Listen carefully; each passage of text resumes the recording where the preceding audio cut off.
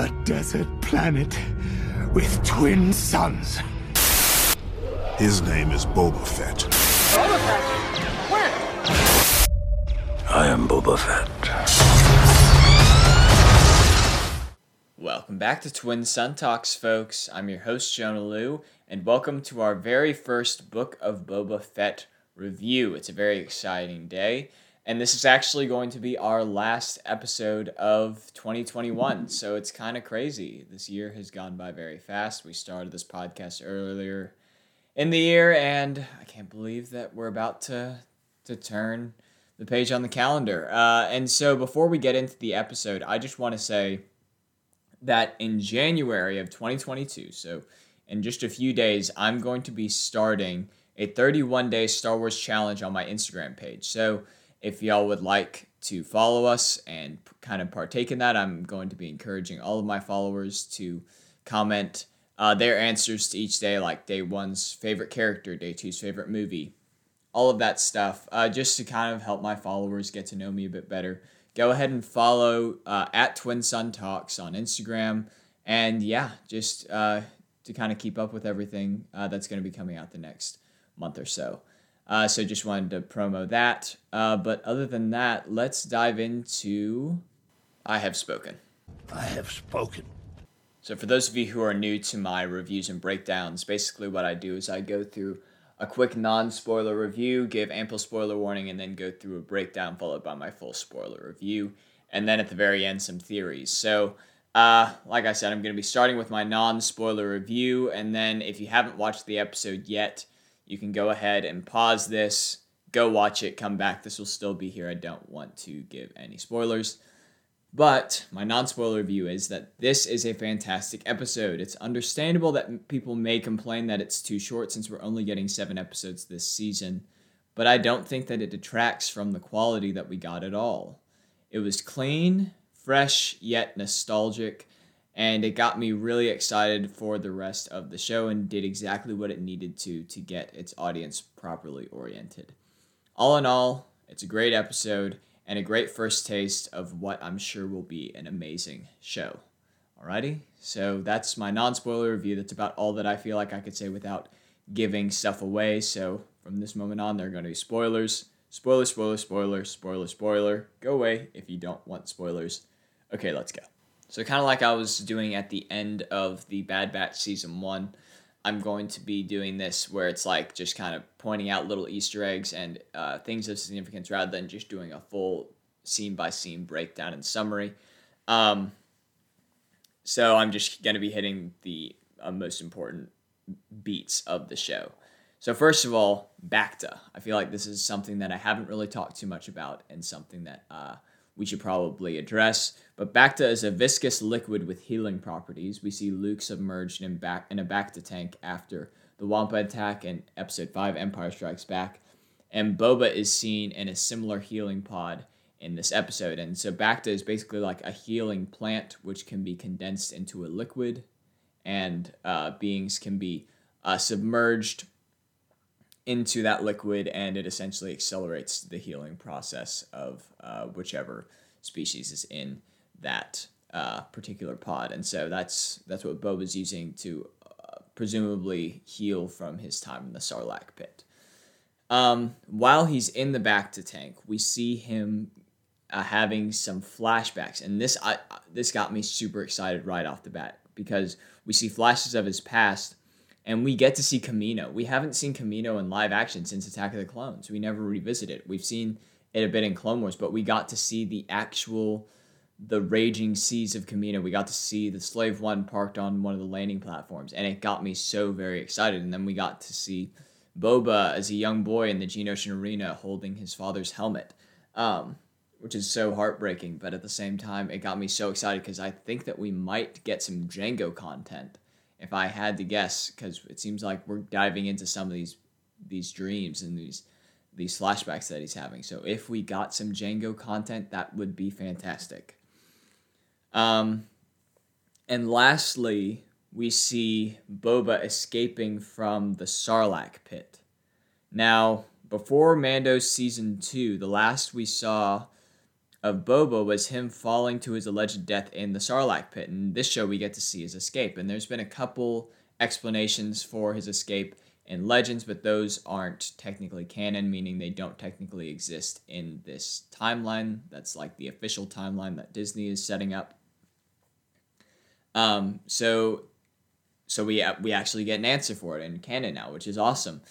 And we get to see Boba's resourcefulness and quick thinking by using the Stormtrooper's oxygen supply that is also in the Sarlacc pit, which I thought was awesome. You get to see how effective he is in kind of tense situations. And the hand emerging from the sand gave me chills. It's like everything that I think every Star Wars fan has wanted to see for a very long time now. And then you get to see the Jawas take his armor, and I think that makes a lot of sense. It shows how weak he is after the experience in the Sarlacc pit.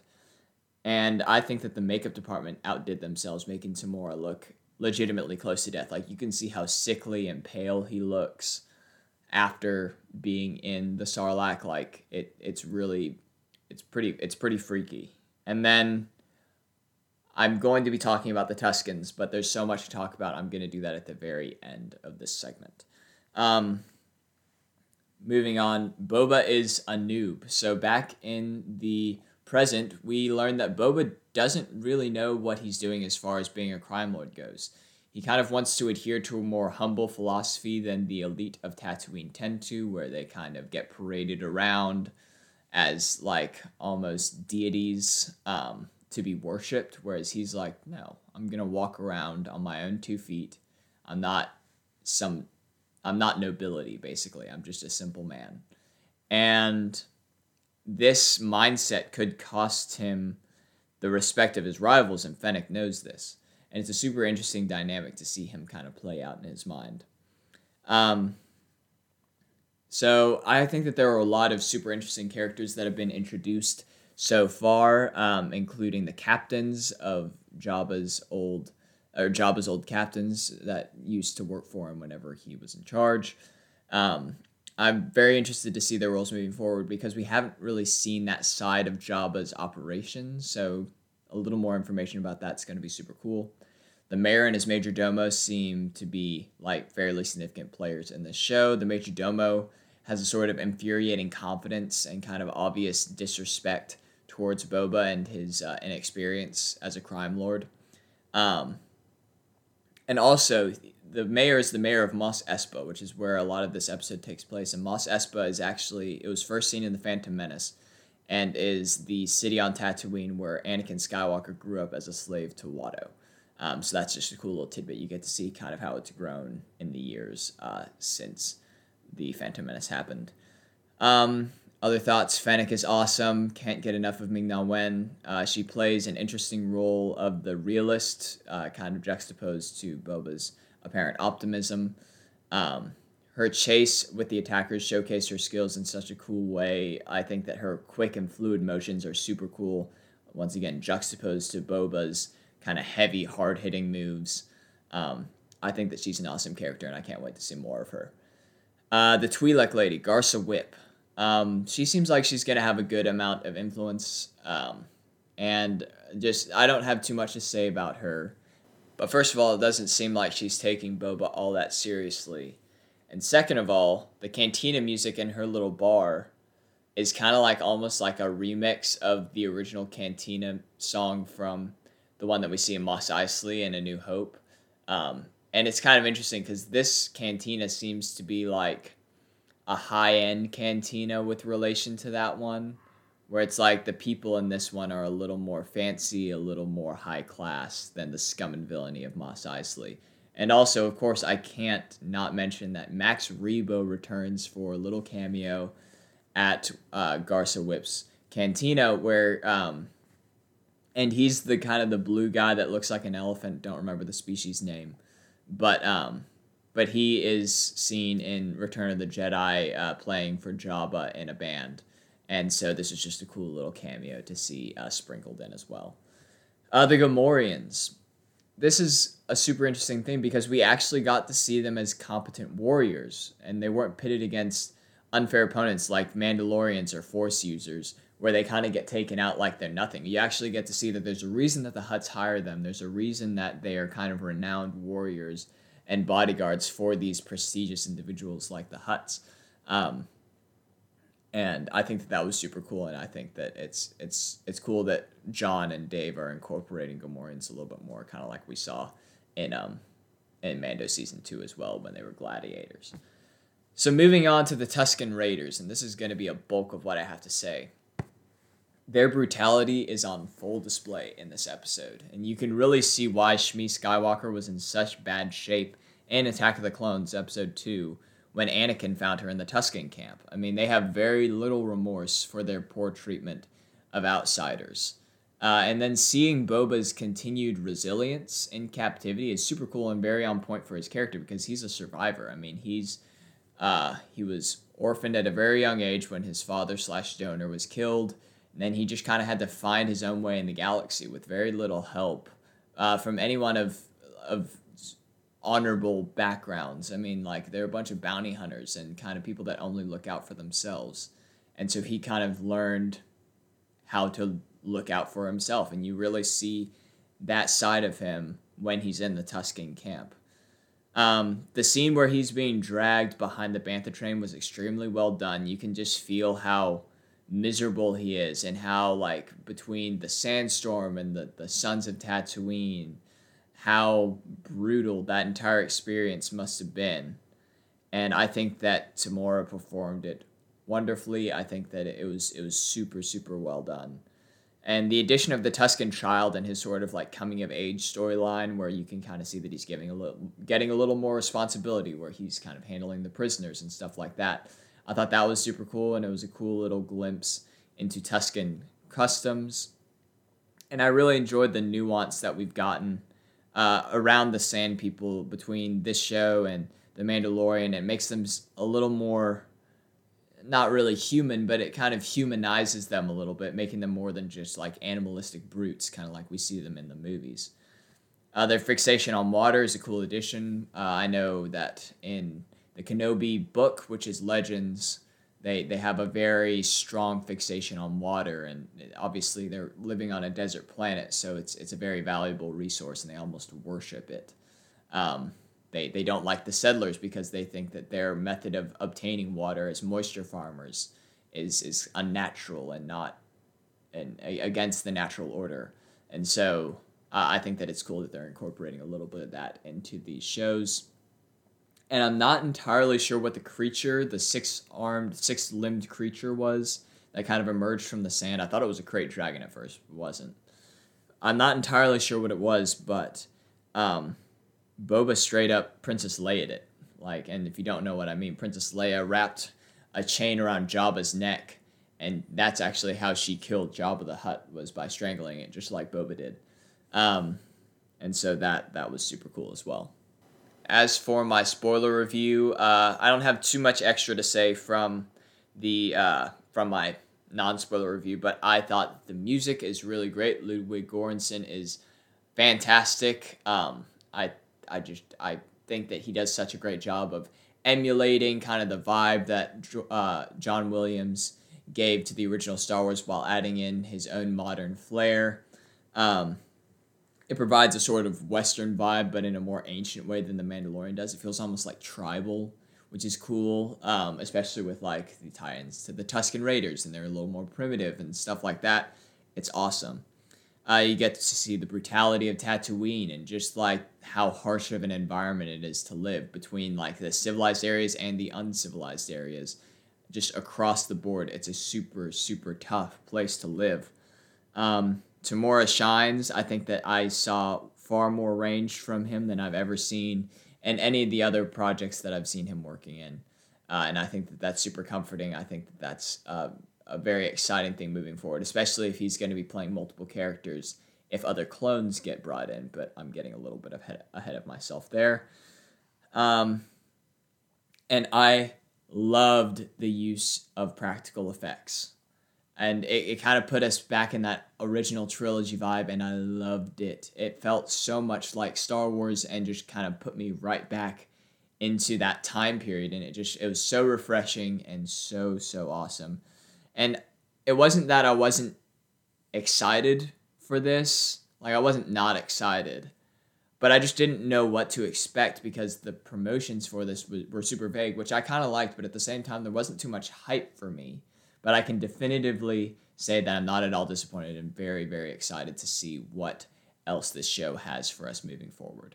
So that's about all that I have for I Have Spoken. If this was your first time listening, this is I Have Spoken is kind of my review segment, and now I'm going to be moving into Visions, which is my theory segment. To continue, we need one singular vision. My vision. Alrighty, so if you want to hear about a lot of characters that I think are going to show up in this series, you can go back to my previous episode 58, and I kind of go through all the things that I think you can expect from this show. It's a lot of speculation, but I go through a lot of different characters that I think are going to show up. I'm going to be mainly talking about characters that I think are going to show up based on what we saw in this episode, but I don't think that this episode really disproves any of the other characters that I think might show up. Like, I'm not really going to talk about Mace Windu or many of the specific bounty hunters that I think might show up, but if I'm given a little more thought or given more reason to think that they might show up in this season, I'll obviously address that in future reviews and breakdowns. But as of right now, I'm just going to kind of stick to what we saw in this episode. First of all, the attackers that attacked Boba and Fennec in Mos Espa, I'm guessing that they probably work for the mayor, and they were probably kind of sent to kind of test his grit and see if he really held up to his reputation. Boba probably has some long-lasting effects from the Sarlacc. I'm guessing that it has some sort of toxin in its saliva or its digestive fluid that has kind of poisoned him almost, and that's why he needs the Bacta so much.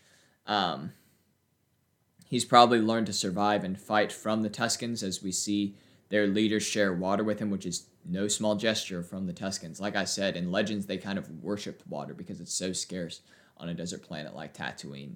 And so the fact that the Tuskens shared his water with him, first of all, acknowledges that he knows that the young Tusken isn't the one that defeated the creature. It was Boba.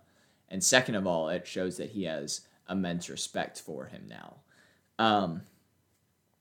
Next up, I'm not entirely sure what the mark that the bandit sprayed onto the farmer's building. So we see whenever Boba's going out into the desert with the young Tusken and the Rodian, we see them stumble across some raiders, not Tusken raiders, but just regular raiders. They're Nikto, and they were raiding a moisture farmer's farm. And they were spraying some sort of graffiti on the walls, and it's kind of unclear what that mark was. But I did do a little bit of digging, and it vaguely looks like an Arabish T. Arabish was the kind of alphabet system that was used in Star Wars. It looks like a T. Now, bear with me a little bit. It looks like a T. Jabba's last name was Tayur. T-I-U-R-E. So this could be the mark of his son Rhoda, because he would be Rhoda Tayur since he's his son. That's a very far reach because it doesn't exactly look like an Arabish T, but I mean, I think that it could be. But that's just a bit of a reach and my way of kind of incorporating that Rhoda could come back in this show. I think that we're going to see some of Boba's old bounty hunting buddies come back as hunters hired by his rivals to kind of take him out. The addition of the Trandoshan boss is not a coincidence, and I'm guessing they're linked to Bossk in some way.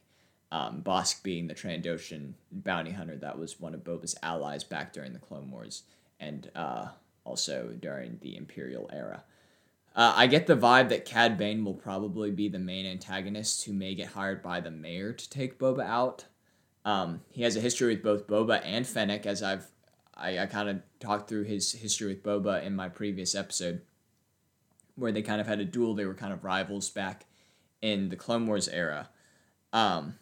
And Filoni made a point to bring him back in the Bad Batch show and pin him against Fennec. So I think that they're setting up a good history with these characters to create some real tension in this show. And I would be very surprised if he didn't show up for at least like maybe a little bit. But if I had to guess, he's going to be a pretty significant player moving forward in this show. My guess is that the next episode will revolve around Jabba's old captains and the mayor being put in contention with Boba, and then at the very end, we'll see them hiring bounty hunters to kind of all respectively to take out Boba. And I'm super excited. I think that this is shaping up to be a really interesting show, and I can't wait to hear y'all's thoughts on it about it as well. If y'all find anything that I missed, feel free to email me, twinsontalks@gmail.com, or DM me on Instagram @twinsontalks. Comment on YouTube, Twin Sun Talks Podcast. Any of those things, reach out. I'm always happy to take those sorts of corrections and stuff like that. But that's about all that I have. Once again, if you're new to these reviews, I don't do mores on these. This is just strictly reviews. I save the mores for my other episodes. But I hope that y'all enjoyed this. It's my first review in a while. It feels good to be back. And I'm super excited about this show, and I hope y'all are too. Until next week, yeah, that's about all that I have. You've taken your first steps into a larger world. May the Force be with you, and I will see y'all in the next episode. Bye, friends. Oh, Happy New Year as well, because I won't see y'all until, I won't have another episode until January. So, Happy New Year. Taking your first steps into a larger world. See you later, Regs.